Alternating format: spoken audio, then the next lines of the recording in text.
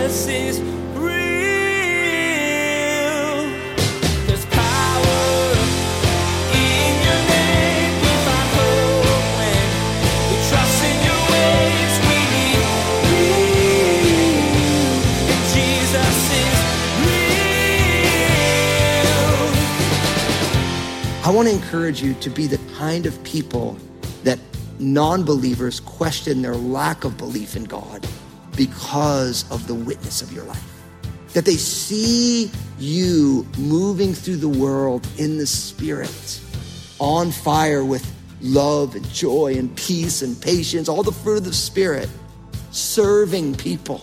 And they say to themselves, gosh, I want what they have. Have you heard the phrase, love is a verb? It's action. It's so much more than just a word you say or a feeling you feel. Love is serving, even when you don't want to. It's going and doing and being where God calls you. And Pastor Daniel is urging you today to be this kind of follower of Christ. Don't just say the right things, do the right things. Be active in the world as Jesus would be, stepping in to show love to people all around you. Now, here's Pastor Daniel in Revelation chapter 6 as he continues his message, The Fifth and Sixth Seals. Jesus is real. In the last calendar year, about 6,000 Christians were killed for their faith. About 5,000 church buildings have been burned down in the last year alone. And as the body of Christ, we always have to remember that when one of us suffers, we all suffer. And I think about that, if you've ever traveled, and I want to encourage you, like we had a team just come back from Lebanon, but like as we take trips around the world, I want to encourage you to go. It will change your perspective on everything.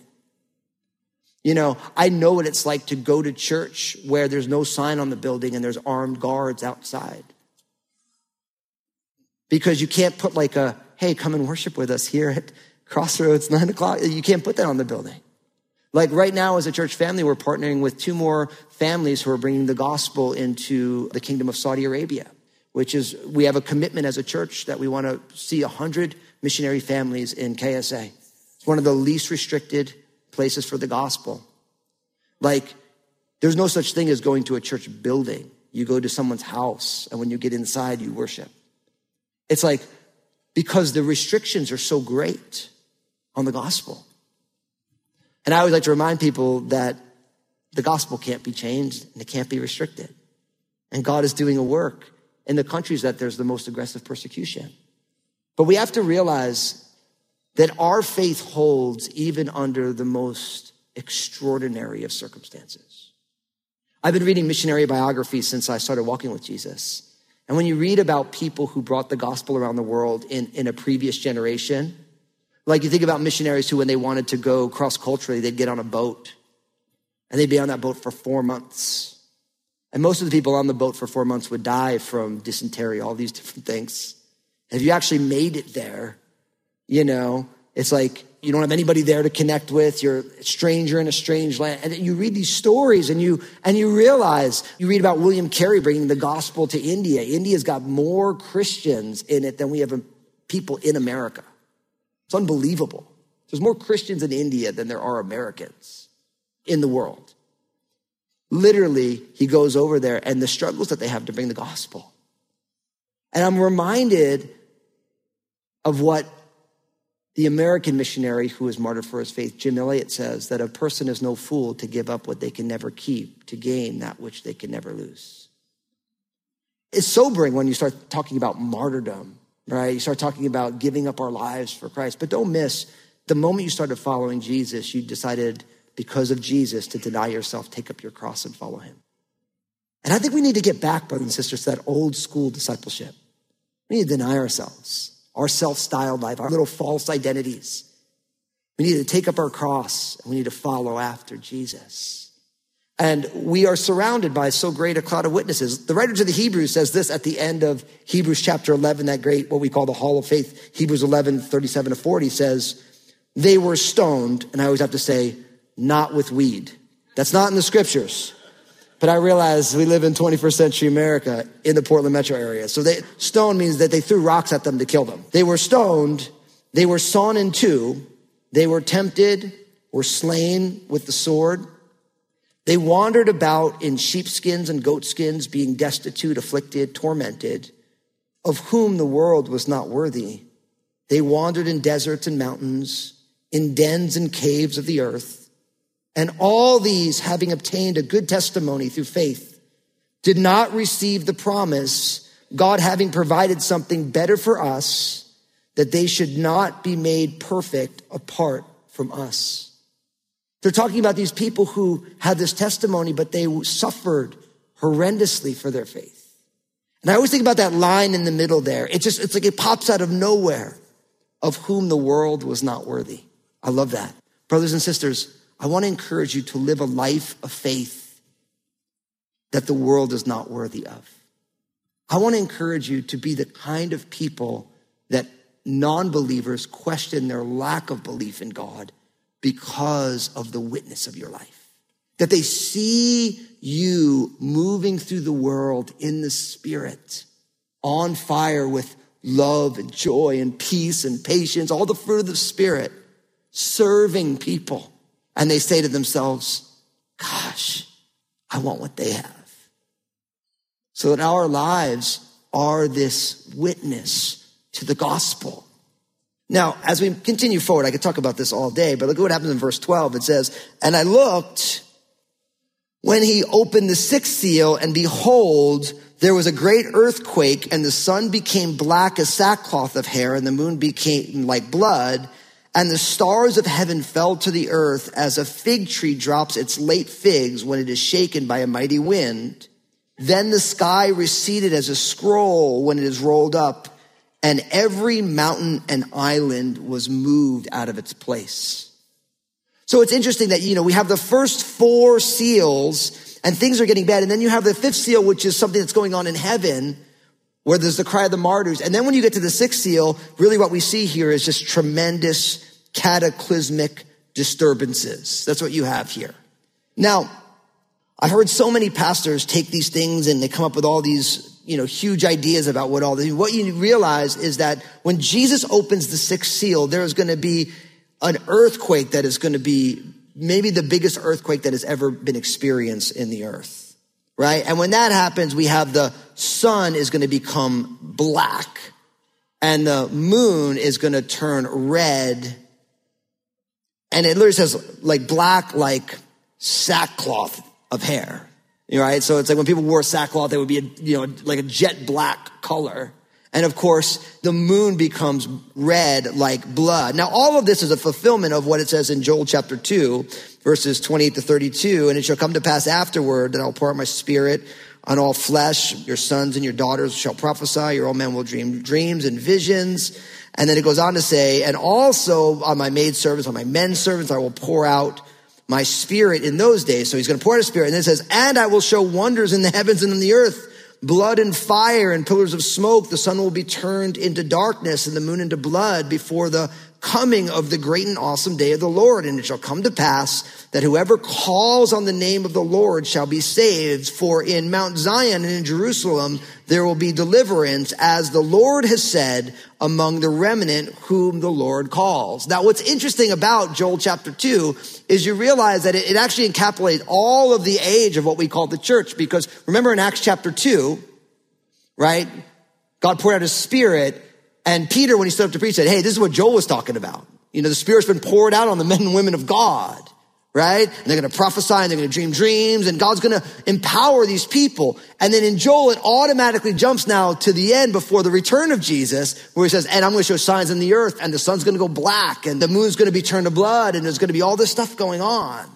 So you realize that we are living in this, what we call an age of grace or the church age right now. And really, to bring this thing to a culmination, there's going to be all of these tremendous cataclysmic events. Now, scholars love to argue about this, and I don't really know the answer, so I don't really get into the arguments. I just read them and I'm like, oh, okay. It's like, does the sun really burn out? Like what happens here? Or is it because of the earthquake and all the smoke? And you guys realize we've had that when all of a sudden, if there's some sort of huge cataclysmic disaster, the amount of sediment that ends up in the atmosphere and you see the sun, but it doesn't look like the sun, but you know it's the sun. We have had, red moons or blood moons, and people get all freaked out about that, depending on what kind of conspiracy theories you listen to and how you feel about those things. But really what you have is that with the sixth seal, there's going to be tremendous earthquake, all of these different things. And it literally gets to the point where stars are going to fall the sky. And he uses this picture as figs drop their late fruit in a windstorm. So for people in John's days, fig trees were normal.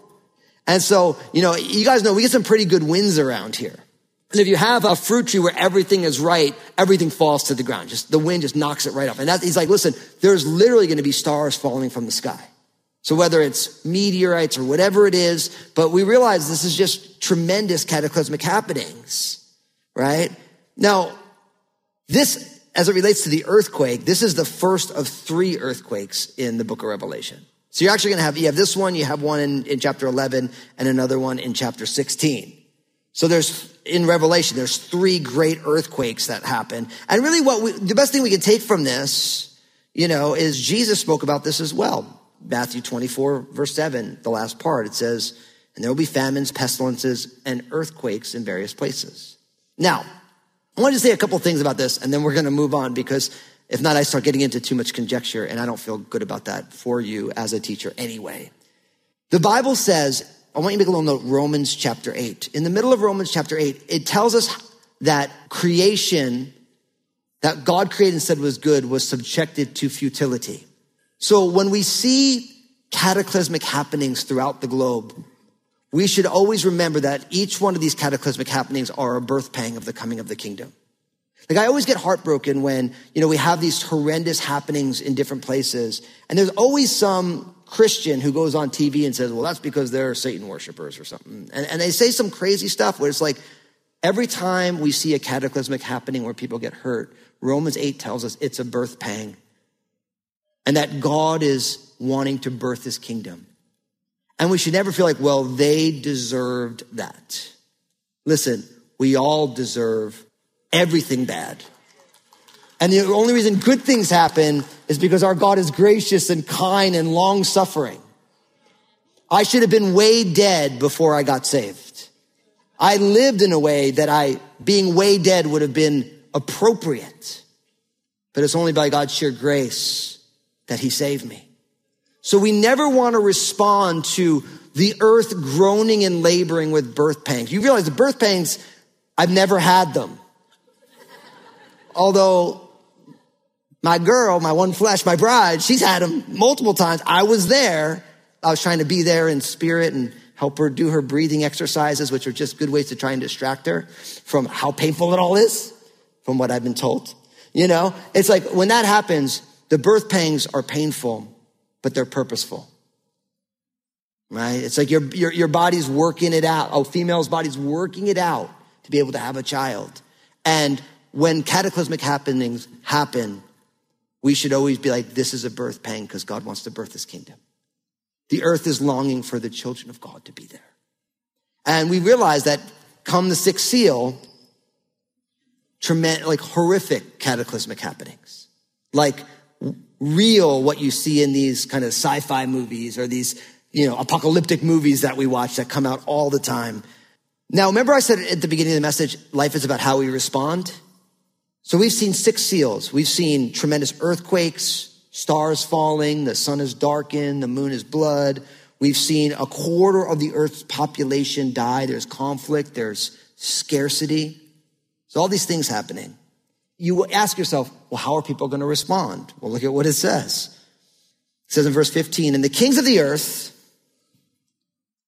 and great men, the rich men, the commanders, the mighty men, every slave and every free man hid themselves in the caves and in the rocks of the mountains.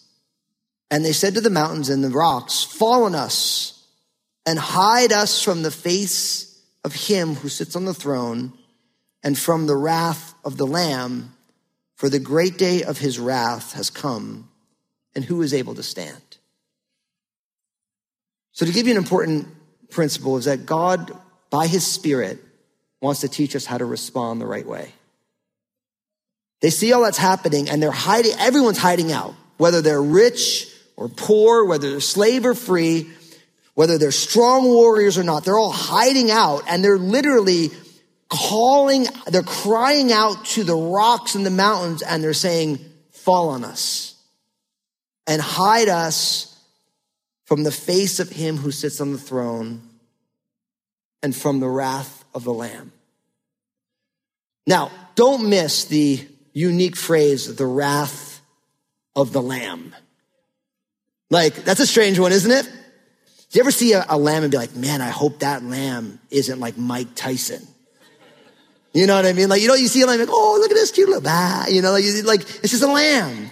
But again, it shows the uniqueness of Jesus. He's the Lamb of God who takes away the sins of the world. But now we see Jesus now that we see God's wrath against the world that is doing exactly what they're doing right now, which all the evidence, all that, they know that all of this is coming from God. But rather than turning to God and seeking forgiveness, they're like, man, I'd rather just die. I want this mountain to fall on me because I do not want to come face to face with God. They're hiding from God. And brothers and sisters, when you read, they hid from the face of God. Really, all you think about is the Garden of Eden. All of us do this. The day that Adam and Eve ate of the tree of the knowledge of good and evil, at that moment, they automatically started hiding from themselves, hiding from their loved ones, and hiding from God. And humanity, culture has changed humanity. You and I were exactly the same way today. You know what's going on in your life when you start hiding. You hide from yourself. You hide from loved ones. You hide from God. We do that. Listen, you always know when someone's doing something they shouldn't do because they lie about it. I remember I had this with our kids.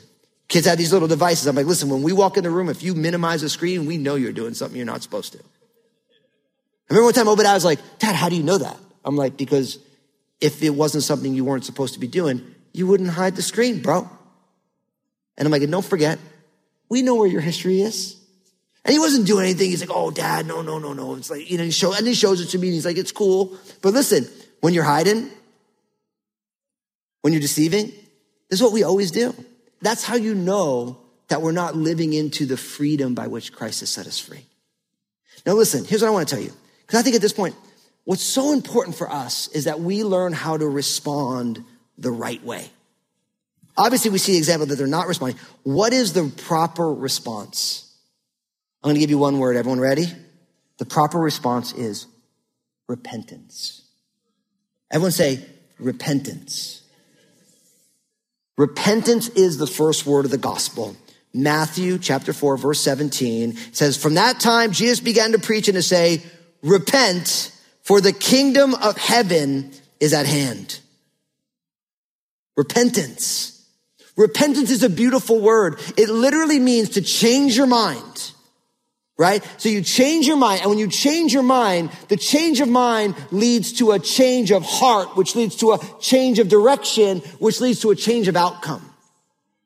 And brothers and sisters, I want to encourage you today to live lives of repentance. What that means is if right now, if you find yourself hiding something, maybe it's what you're watching on the internet, or maybe you're not being super honest about what you're doing with your money, or maybe you haven't been quite honest with someone that you love, I want you to trust Jesus and I want you to repent. I want you to go to them and say, listen, I'm sorry. I haven't been quite honest with you. Because I'm here to tell you, we think that if people don't know, it's not hurting them, but I'm here to tell you the deception is already hurting them because you're already putting separation. And as a follower of Jesus, I'm here to tell you, if someone, you're here, you're online, you're watching at a distance and you're hearing this, if someone comes and repents to you, don't say, how dare you do that? Because they are being vulnerable and you do the same thing, although you do it a little different. You have your own areas where you're not being quite honest. And as people of God, as people who have been forgiven by Jesus, we already know that none of us are perfect. And even after we get saved, even though we've been perfected by the finished work of Jesus, we are still imperfect people seeking to grow into the experience of what it means to be a follower of Jesus. So all of us have stuff that we hide. There's no person in the world who doesn't have things that they're like, man, I'm not being quite all the way honest about that. But the beauty of repentance is us leaning into the finished work of Jesus, trusting that even though my decisions, my words, my actions are not in line with what they should be, by bringing it out into the open, I'm saying, God, I want you to do a fresh work there. And the beauty is in Christ, the Bible says when we confess our sins, God is what? Faithful and just to forgive us our sins and to cleanse us from all unrighteousness. My biggest prayer for this house, and I see God doing it, is that we want to be the kind of place where you can come and say, this is where I'm at. And people will love you right where you are because that's what Jesus does. That nobody feels they have to put on a show when they come to church. Listen, you can put on your Sunday best and we love it when you do. But we know that suit doesn't make you holy. I remember one year we had a midweek service on Halloween. And so I wore a tie and I dressed up like a pastor for Halloween. It was so fun. People were like, you're wearing a tie. I'm like, I'm being a pastor. People started laughing. So funny. No, I'm not knocking the way that we dress, but so much of life is lived with us kind of shining everybody on. Now listen, I'm here to tell you, none of us are perfect except for Jesus. And listen, the right way to respond is repentance. You know, there's a meme that's floating on the internet that makes me laugh only because it's so true, where it's like, you call this spiritual warfare. It's just because you're making dumb decisions. Or as my son Obadiah told me recently, cracked me up. He's like, Dad, we were talking about something. He's like, Dad, if you play stupid games, you get stupid prizes.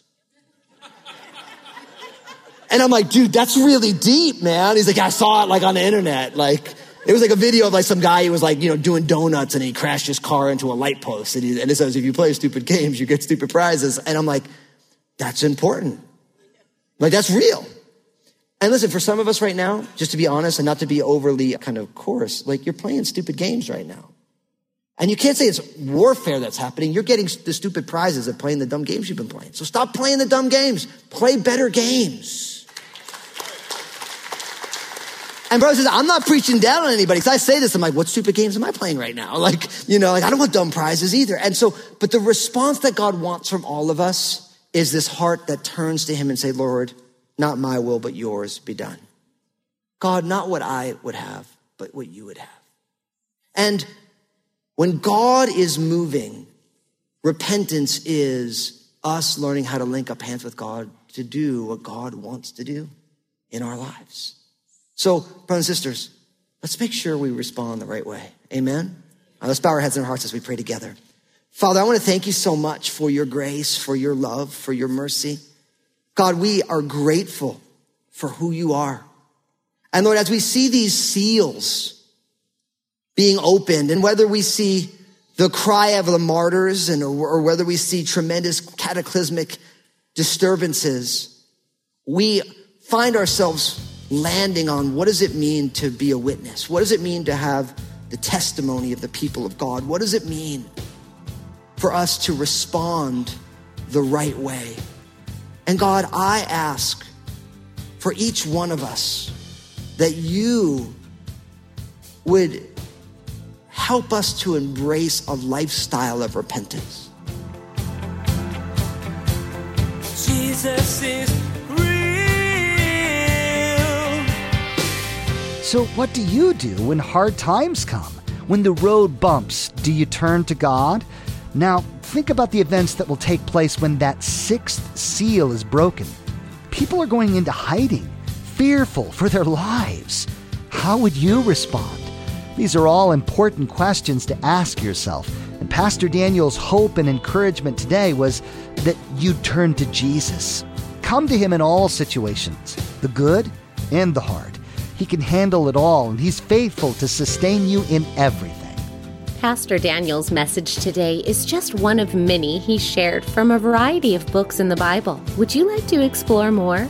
Just visit JesusIsRealRadio.com to access our library of audio. You can also connect with Pastor Daniel on Twitter, Facebook, and Instagram through the links you'll find at the bottom of the page, JesusIsRealRadio.com. Hey, this is Josh, and I wanted to personally thank you for listening today to Jesus is Real Radio. Did you know that Pastor Daniel also has a TV program? It's called Real with Daniel Fusco. I want to encourage you to go to JesusIsRealRadio.com, click on the Stations option in the main menu, and find out if Real with Daniel Fusco airs on a TV station in your area. Place a marker in your Bibles and join us next time as Pastor Daniel talks about being sealed for Jesus. What does that mean? It means knowing that you are a Christian, a born-again believer in Jesus, right now. Can you say that if you died today, you'd go to heaven? If so, great. If not, there's never been a better time than right now to make that decision. On behalf of Pastor Daniel and the entire production team, we invite you to join us again for the next edition of Jesus is Real Radio.